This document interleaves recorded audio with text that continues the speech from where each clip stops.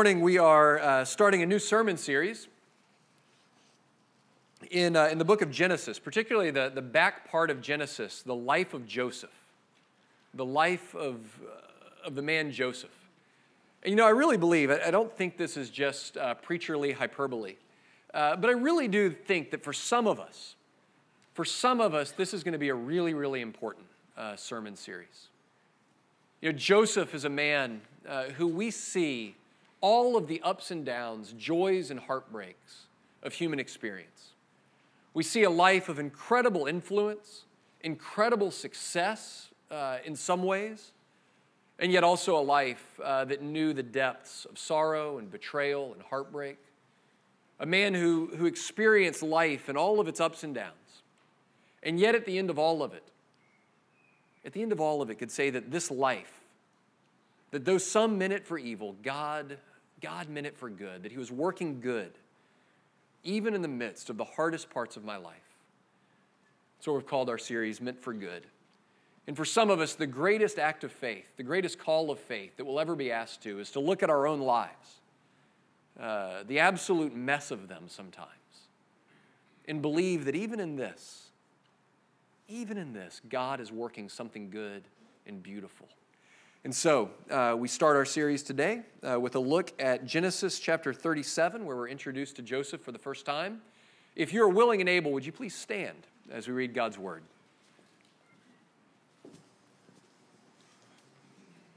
Our scripture reading comes from Genesis 37, 1 through 11. Jacob lived in the land of his father sojourning, in the land of Canaan. These are the generations of Jacob. Joseph, being 17 years old, was pasturing the flock with his brothers. He was a boy with the sons of Bilhah and Zilpah, his father's wives. And Joseph brought a bad report to them and their father. Now Israel loved Joseph more than any of his other sons, because he was the son of his old age. And he made him a robe of many colors. But when his brothers saw that their father loved him more than all his brothers, they hated him and could not speak peacefully to him. Now Joseph had a dream, and when he told it to his brothers, they hated him even more. He said to them, "Hear this dream that I have dreamed. Behold, we were binding sheaves in the field, and behold, my sheaf arose and stood upright. And behold, your sheaves gathered around it and bowed down to my sheaf."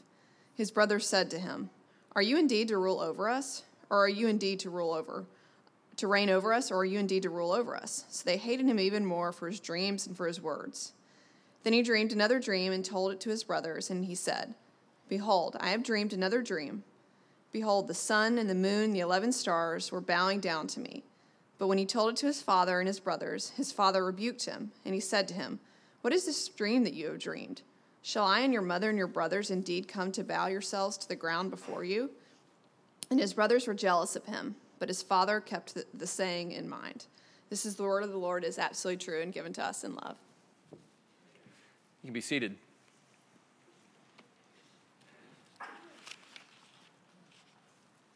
So I have a bad habit. I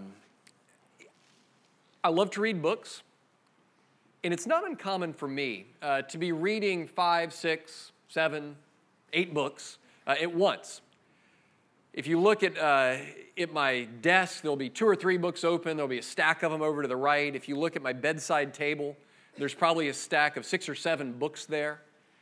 Haley, my wife, she's a better reader than I am. She reads one, finishes it. Her nightstand looks nice and tidy and orderly. And mine is just always a mess. It's not an ideal way to read. I wish that I kind of read one, finished it, put it away, done. Read one, put it away, done. Because when I read all of these different books, it's hard to keep up with it all. Right? It's hard to jump from reading one book on sociology, then another book on theology, and then maybe a spy novel or something fun. And to keep all those things going and all those plots in my head, it can be kind of overwhelming. And as bad as the habit is, I do think that it's helped to prepare me in a rather unusual way for what life is like being a pastor. To be a pastor in a lot of ways is to read 200 stories at once. It's to try to track not only God's work in my own life, not only my own ups and downs and tragedies, and to try to figure out what God's up to in the midst of my life. But it's also to be in life with all of you and to track your stories, to know your heartbreaks, to know your sorrows, to have all of these open books that I'm invested in, that I can't wait to keep turning the pages. And some of it's reading the history and getting to know who you are and what made you who you are. Some of it's waiting to see the story unfold and to see what God's doing in your life, what kind of story God's writing in your lives, in your relationships, in your callings. They're right, we all are living these stories. And sometimes it's really disorienting because I'll be with somebody and maybe we're reading a chapter about a new engagement and we're in counseling for that. Or maybe we're reading a chapter about a new baby welcomed into the world. Or we're reading together a story about a fresh wind of God's grace in your life as you're experiencing renewal and intimacy in ways that you've never had before. And then maybe at the end of that meeting, I put a bookmark there and shut the book and put it away for a minute. Then I go and sit with somebody else, and it's a different chapter altogether. This chapter is about cancer, or this chapter is about a betrayal, or this chapter is about an addiction. And it can be disorienting to read all of these stories and to know and to love these stories and to believe that there's actually an author that's writing each of our stories with some kind of purpose. That each of our stories in their own way are stories about Jesus. They're stories about his redemption.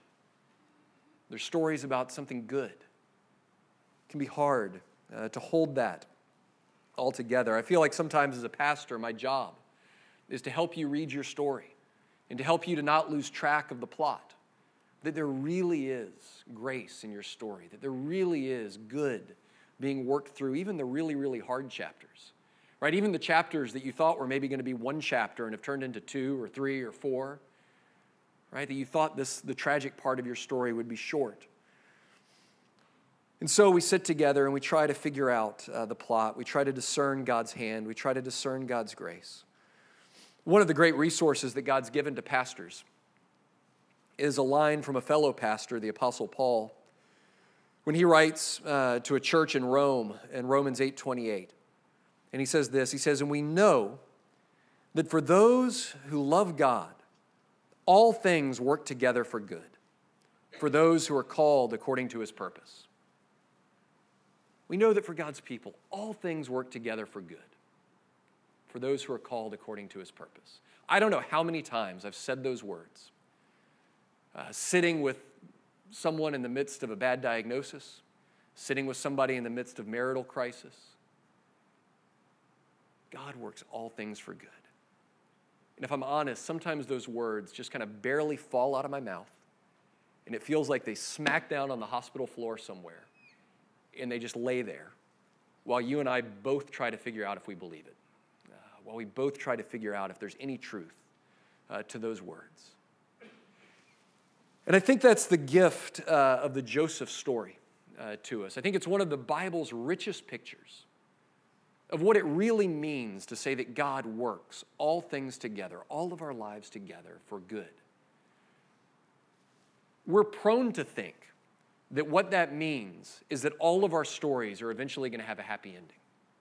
Right? We're prone to believe, because we're Americans, because we're as Americans, we're materialists, we're individualists. We're prone to think when it says that God means our stories for good, that means that every time I lose a job, I'm going to get a better one, right? If God closes a door, or he's going to open a window, or whatever that is. If he hands you lemons, he's going to make lemonade, right? If I have a divorce, it means that God's got a much, much better marriage for me down the road. If I go through struggles with my kids now, one day everything's going to be great. And the problem with that, of course, is that, we've lived enough life, and we've known enough friends, and we've seen enough things to know that if that's the good that God's working, then it's a lie, right? It's not a promise. We've seen it fall flat too many times. But Joseph shows us, this story shows us that there is something good, something deeply and profoundly good that God's working in our lives, even more than giving us the circumstantial changes that we're after, even more than us getting the happy ending that we think we want. That in Joseph's life, we see somebody whose blessings and curses, even his tragedies and betrayals, get worked into this story where he ends up resembling Jesus in ways that almost no other character in the Old Testament does. He points us to Jesus, points us to God's redemptive work. God uses Joseph to save not only his own people, but the better part of the known world at the time from a famine. God works redemptively, he works lovingly, he works through Joseph and beyond Joseph to work something that's good. You know, our story starts with Joseph's dreams. And what we see as we look at this and as we think about our own dreams is that sometimes the good that God wants to work in us and through us doesn't mean that we achieve all of our dreams. In fact, sometimes it means that God has to break our dreams. Sometimes our dreams are precisely what gets in the way of the life that God wants for us. And so we start with Joseph the dreamer. You know, Joseph, as we're introduced to him here, is 17 years old. He's one of the younger two sons of his father Jacob. And he's clearly at this point, when we first meet him at 17, he's his father's favorite. Right? He's his father's beloved son. He's a child of his old age. In the midst of these other brothers, it's clear that Jacob, Joseph's father, has somehow just set his affections on Joseph in a way that's different than the way that he loves his other brothers. Right? He's his favorite. He gives him this gift. We're used to translating it, a coat of many colors. As you get into the scholarship around it in the Hebrew, it becomes clear we don't really know what it means. Some people translated it, gave him a robe with long sleeves, which doesn't seem particularly special to us. But what's evident is that it was a decorated, ornamental robe. A robe that conferred on Joseph this identity, that you're the favorite. You're the one that your dad loves best. You're the one that he's most proud of. You're the one that he has the highest hopes for. It was almost a symbol of royal identity, that he was going to be wearing this robe. It becomes clear that it's not only just that he was Jacob's favorite, but actually God had somehow set his blessing on Joseph in a really unique way. That's what the dreams clue us into right at the beginning of the story. That not only is it just kind of his father's favoritism, but God has a special call on Joseph. He has a special plan for Joseph, that he's speaking to him and he's shaping him and he's leading him. You know, it's ironic that in some ways Joseph has the very thing that all of us long for, the very thing that all of us in some ways most want, which is to know that our Father loves us, that he's proud of us, that he blesses us. And yet there was something about it. There's something about it maybe it was because of the favoritism that his dad overlooked his other brothers. But it didn't have this effect in Joseph's life of making him humble and feeling just awed by his blessing of God and his dad. Instead, it puffed him up. I mean, quite honestly, when you read the story that Tessa read for us this morning, Joseph seems insufferable. Right? He seems like the worst possible caricature of what your brother could be like. Can you imagine what it would be like to be Joseph's brother? To know that not only did he have the special, for Christmas when Dad gave you this ugly beige sweater, Dad gave him this beautiful, rich jacket. And that instead of kind of being a little embarrassed by it, he struts around in it all the time and he's always reminding you about it. It tells us that Joseph, we get two details. One is that Joseph brought to their dad a bad report about his brothers. The language here insinuates that not only was he just a tattletale, telling stories about the brothers to the dad, but they weren't true stories. That's the way that bad report typically functions in the Old Testament. That he's not only just tattling on him, he's making stuff up about him. He's taken their dad's favoritism and he's exploiting it and trying to make it even wider. See how these rotten kids of yours, see how bad they are. They're doing this and they're doing that. So he's gossiping about his brothers. He's making up lies about his brothers. He's trying to tear them down in front of their dad. So he's, again, not the kind of brother you'd want. And then, in a moment of just amazing lack of emotional intelligence, comes to his brothers and says, "Brothers, behold, I've had the most wonderful dream. Listen to this dream I've had. There were 12 sheaves, and then all of a sudden mine was elevated. And yours just bowed in front of me.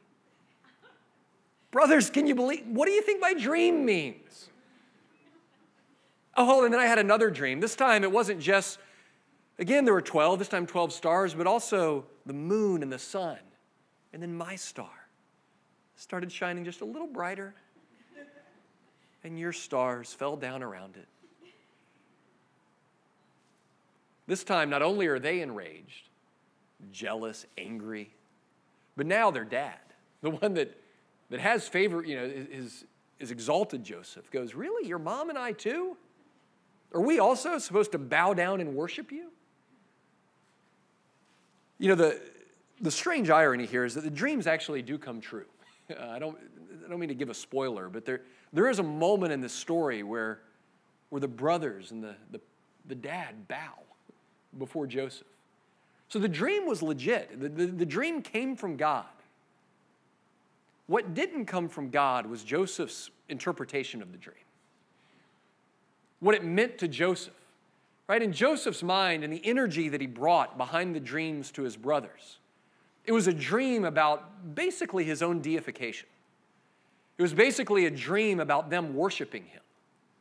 Right? When it comes true, finally, it's going to be about him blessing them. God's going to do an incredible amount of change in Joseph's life.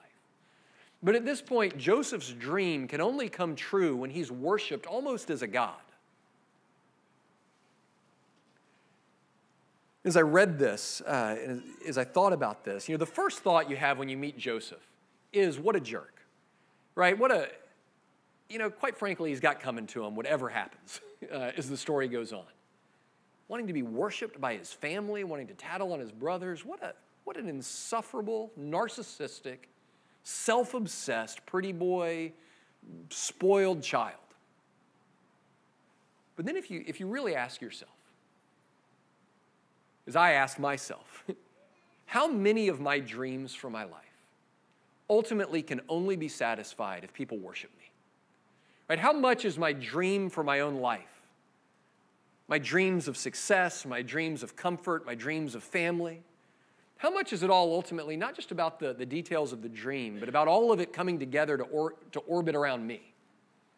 Right? Not just, I don't want to be successful so that I can make money and then give it away super generously. Even if I do want to give generously, right? At some point, I want other people to know about it. I want people to think I'm generous. I want people to think I'm successful. Right? I want my family to grow and to be thriving and to be happy and to be wonderful. Yes, because I want that for my kids, but also because I want to be that kind of dad that everybody looks at and goes, wow, what a great dad. So many of our dreams, so many of our ambitions ultimately are dreams about us. They're idolatrous dreams. They're dreams where we're the hero. And the ending that we're after is only about our own celebration. Right? I remember, when I used to sit in the backyard and fantasize, play basketball games or football games in my mind, right? I didn't fantasize about making the pass to the guy who hit the shot and got carried off the court. Right? I didn't fantasize about being the manager that brought the water bottle to Michael Jordan so that he could go do his job. No, every kid dreams of hitting the game-winning shot, be carried off, everybody cheering. Right? All of our dreams from a young age are about fame. They're about ourselves being exalted. Joseph, as we meet him here, is absolutely unfit for the story that God wants to write in his life. Right? If you took this narcissistic, prideful, bent on self-exaltation Joseph and did the kinds of things, had the kinds of impact that we're going to see God wanting to have through his life, Joseph would have only been 10 times more insufferable than he is when we meet him here. He only would have gotten more puffed up, more arrogant, less and less a picture of who God is and what he wants. And so what we're going to see is that Joseph's dreams have to be broken. He has to have them replaced by new dreams. But before that happens, and sadly the way that it works in many of our lives, before we get the right dreams, before we have new dreams, we have to encounter the nightmare of what life in a sinful and fallen world really looks like. We have to experience the heartbreak of what life in a world where things just aren't as they should be, what it really means. So we're gonna flip ahead later in Genesis 37 and look at how this story continues. So Jacob, Joseph's father, sends Joseph out to meet his brothers who are with the flocks out in Shechem, different area, kind of removed from their home. And so Jacob sends Joseph out to check on them. And the story builds over these verses, and it's just clearly the picture of a lamb being sent to the wolves. This kid, this arrogant, self-centered kid, being sent out to these brothers who he's embittered and his father's embittered against him. And so the brothers hatch a plan to get rid of their brother. And so we're going to pick it up again in verse 23. And I'll read to the end of the chapter. So when Joseph came to his brothers, they stripped him of his robe, the robe of many colors that he wore. And they took him and they threw him into a pit. And the pit was empty, there was no water in it. Then they sat down to eat. And looking up, they saw a caravan of Ishmaelites coming from Gilead, with their camels bearing gum, balm, and myrrh, on their way to carry it down to Egypt. Then Judah said to his brothers, "What profit is it if we kill our brother and conceal his blood? Come, let us sell him to the Ishmaelites, and let not our hand be upon him, for he's our brother, our own flesh." And his brothers listened to him. Then Midianite traders passed by, and they drew Joseph up and lifted him out of the pit, and sold him to the Ishmaelites for 20 shekels of silver. They took Joseph to Egypt. When Reuben returned to the pit and saw that Joseph was not in the pit, he tore his clothes and returned to his brothers and said, "The boy is gone, and where shall I go?" Then they took Joseph's robe and slaughtered a goat and dipped the robe in blood. And they sent the robe of many colors and brought it to their father and said, "This we have found. Please identify whether it is your son's robe or not." Then he identified it and said, "This is my son's robe. A fierce animal has devoured him. Joseph is without doubt torn to pieces." Then Jacob tore his garments and put sackcloth on his loins and mourned for his son for many days. And all his sons and all his daughters rose up to comfort him. But he refused to be comforted and said, "No, I shall go down to Sheol to my son mourning." Thus his father wept for him. Meanwhile, the Midianites had sold him in Egypt to Potiphar, an officer of Egypt, the captain of the guard. So the dream quickly fades, quickly gives way to what's really a nightmare. His brothers, so aggrieved, so hateful of him, at first decide to kill him, and then eventually sell him into slavery. You know, it's amazing that this family is the family of God's chosen people, right? We are now 3 generations from Abraham, the man that God chose of all the people of the earth and said, "Through you and through your family, I'm going to save the world. Through you, I'm going to bless the whole world." And already by this time, the family is deeply, deeply dysfunctional. Jacob, Joseph's dad, in his own life had been, he was one of 2 brothers, and his brother Esau had been his father's favorite. He had been the one who was loved in the exclusion of the other. And then Jacob deceived his father, just like his sons are now deceiving him with a bloody robe and a slaughtered animal. He deceived his father by putting on goat skins to convince his father that he was really his brother and to steal the blessing from him. And so now he's replaying that in the way that we have in our families of just replaying the same drama over and over again, passing down the same dysfunction, the same sinful patterns. He's doing the same thing to his kids. His favoritism of the one is now leading to this level of dysfunction. Right, in this family, we see really the way that life in a fallen world works. Is that we're always being wounded by the sin of others and then committing sins against others. Right? It's not an either or. Right? All of us are victims of the sins of others, and all of us victimize others in our own sin. Right? Jacob's sons, Joseph had sinned against his brothers through his own arrogance, through his own pride, and now he was being sinned against by his brothers, being sold into slavery. Right? Contemporary psychology tells us that we are primarily about the ways that others have sinned against us. Right? You're mainly identified by your family's dysfunction, the failure of your parents, the sins that were done to you. Right? Sometimes conservative religious folks can make you feel, no, you're basically about the choices that you make. Your own shortcomings, your own sins against others. Just stop it. Choose to be better. But in reality, it's not that simple, right? All of us receive wounds from our friends, from our peers, from those who should have been the most loving to us. I mean, this is a family. This is fathers and brothers. These are the ones who were supposed to be their brother's keeper, the ones who were supposed to be a safe place for Joseph, lashing out against him. And all of our lives are marked by betrayals, by sins against us. But we're also sinners, right? We're wounded, but we're also wicked in and of ourselves. We're in this web. We're caught in this web where we receive sin and we give sin. It's the currency of life in a fallen world. It's the way that life works. I came upon this quote from a novelist, a man named Harry Crews, who actually, he grew up in a small town in southeast Georgia, and a very, very small town. He actually lived in Jacksonville for much of his life, and then went on, taught creative writing at the University of Florida. But Crews, in his memoir, is telling the story of life in this really small, impoverished Georgia town, and about what life was like there in that rural community. And he tells the story of sitting with a friend of his boys, and looking through the Sears catalog. Looking through the Sears catalog and looking at the lives of the people that he saw in the Sears catalog. And this is what Crews writes. He says, "Nearly everybody I knew had something missing. A finger cut off, a toe split open, an ear chewed away, an eye clouded with blindness from a glancing fence steeple." I didn't grow up in rural Georgia, but we do know that everybody's wounded. And Crews' experience was that everyone was broken. But the people in the catalog had no such hurts. They were not only whole, they were also beautiful. So he's looking, him aware of this incredibly broken reality, and looking at the shiny people in the Sears catalog and just saying it didn't ring true. They were shiny, they were beautiful, they were perfect. And so he starts to make up stories about the people in the Sears catalog. He says, under all those fancy clothes, there had to be scars.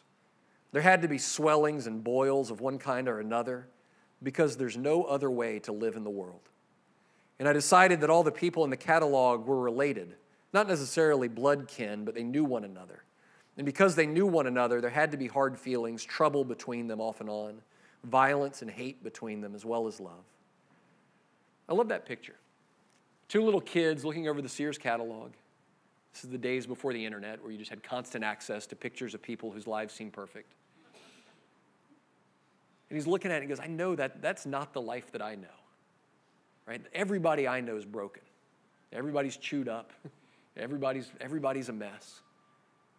It's the only, I love his line, there's no other way to live in this world.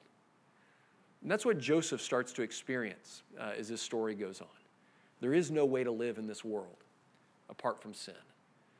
There's no way to live where your story just goes from your father's love, his blessing, you're his favorite, in this continually upwardly arcing story until it ends with your father and your mother and your brothers bowing down before you in worship.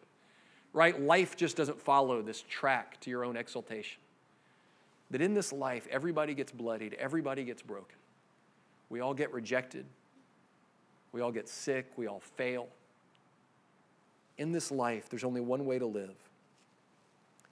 You know, Joseph will say at the end of his life to his brothers, imagine that. Imagine in this moment that one day this man will say to his brothers, what you meant for evil, God meant for good. Now, I don't think that's what Joseph's thinking when he's at the bottom of an empty well, right? When Joseph's crying out from the well, he's not saying, God's going to mean this for good, right? No, what's he thinking? Guys, are you still there? Are you coming back? Right? These are his brothers. I love the tragic scene where Judah says, guys, we got to come to our senses here. We can't kill our brother. He's our own flesh and blood. He's our brother. Let's just sell him to slavery. Right? We can't kill him. Let's make some money. Let's send him off into slavery. Right? Joseph has suffered just the depths of betrayal, the depths of pain. And it is looking on it to say one day that God meant it for good. he doesn't ignore the fact that his brothers meant it for evil. Right? Evil is real. There are people in our lives who mean us evil. Life in a fallen world, we have an enemy who means us evil. And Christianity is never, the gospel never invites us just to pretend that the hard things in our lives aren't hard, to pretend that what was evil wasn't evil. No, Joseph says, you meant it for evil. You really did. It really was sin. It was really terrible. Life in the bottom of that well, that betrayal was lonely and it was hard. But God meant something else for it. And so through this nightmare, God gives Joseph a better story, gives him a better dream. You know, the incredible truth is that out of this dysfunction, out of this broken family, what God is going to do in the midst of Joseph going to Egypt, Joseph, through betrayal after betrayal, it's going to get worse before it gets better. Right? But in Joseph's life, he's going to end up being the right-hand man to the most powerful person in the world. Through Joseph's wisdom and through his godliness, God is going to spare, again, the better part of the known world from a famine. God's going to use Joseph to work redeeming grace in the midst of this family who hates one another. He's going to use Joseph to extend forgiveness. He's going to use Joseph to bring his people one day into Egypt, where they're going to grow and thrive and become a great people until God calls them out of there, to ultimately become the people through whom he blesses the whole world through Jesus. Right? I don't know of any other story in the Bible where the character more closely resembles, by the end of it, the story of Jesus. Right? Sold, betrayed by his brothers, going down to the depths of humiliation and death, only to be exalted in order to bless the entire world. Right? That's the story of Jesus. That's the story of Jesus that Joseph comes to resemble so closely. If you want to know what the good is that God is working through the pain of our lives, through the pain of our stories, it's the hope that one day, just as Joseph, his story looked ahead towards Jesus, as a rough sketch of what Jesus would look like, so too in our suffering, we might look like a sketch of Jesus, looking back to the one who entered into suffering and death in order to bless the world. There would be not just in spite of our suffering, but somehow through it, in the midst of it, that we would come to know Jesus and come to bless those that he's given us in our lives. You know, I had an incredible experience. I've preached through the Joseph story once before at a church that I was at in Orlando. And after the first or second week of preaching through the life of Joseph, I had a man who said, hey, I'd like to make a counseling appointment. I'd like to come in. And as he came in, he said, Dave, I just feel like God's doing something in my life through this story. As you tell about Joseph's betrayal, I think of my own betrayal. I think of my wife, my ex-wife now, who made false allegations against me and got me arrested. I think about the betrayal of losing my children, losing everything that I thought that I had. I know the bitterness of what it is to feel wrong, to feel like I suffer injustice. I know what it is to feel like there's no one around me. To feel like my story, I thought I was the special one. I thought I was going to do incredible things, and my life has come bankrupt. I feel like Joseph, and I feel like God's doing something in my life, and he wants me to look at what I've suffered. And so we did. We started meeting together. We met together every week. And as I got to know this man and got to know his story, I got to know the incredible things that he'd suffered, but also started to catch a glimpse of the incredible grace that God had worked in his life. The way that he began to realize, yeah, I've suffered injustice, but you know what? All of my wife's worst false allegations against me, there's some truth to all of them, right? Maybe not the depths of what, but yeah, I was not a good dad. I was not a good husband. Starting to see the hope of his ability to reunite with his children.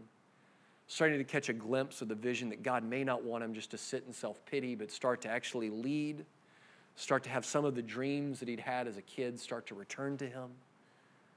It was incredible. Because what ultimately we realized was it wasn't his likeness to Joseph that God was doing in his life. That wasn't the main thing. It was in both of their likeness to Jesus. right? It was in seeing God's redemptive power in Joseph's life, seeing Joseph begin to have hope in the midst of his pain, that began to give this man a sense that his life too could start to resemble the life of Jesus. That yes, he suffered, but he was also capable of love. He was also capable of being a great blessing to his children, to his church, to the people around him. And that's our hope as we come to Joseph's story. It's not that we would just look at Joseph and, it's an incredible story. It's got plot twists, it's got things in it that just when you think he can't suffer more, he's going to suffer again, but then he's going to get out of it. It's going to be incredible, better than any Hollywood movie. But the point isn't Joseph's story. And the point isn't our stories. The point of it is the larger story of Jesus. That one day we'll fully see that all of our stories find their meaning, find their purpose, find their hope in that story.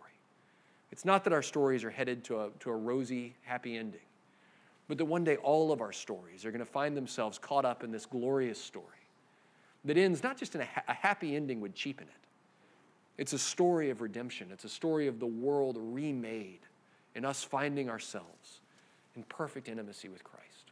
Let's pray. Lord Jesus, we admit that sometimes we just lack the faith and the wisdom to have any clue what you're doing in our lives, to have any clue the story that you're writing in the midst of these disjointed chapters. But Lord, because we know you, because we know your story and we know your character, we trust that you're writing something good and beautiful and redemptive in our lives. Then we read the last page of our story. When the book is closed, we'll be able to say it was all about Jesus all along. It was all about his grace. It was all about him being the hero. It was all about his redemptive work. Lord, give us the faith to see your hands, to see your fingerprints, to see your intent, even behind the hardest chapters of our stories. Lord, give us the faith to believe that you are redeeming us, that you are remaking us into the very image of Jesus. And it's in his name we pray. Amen.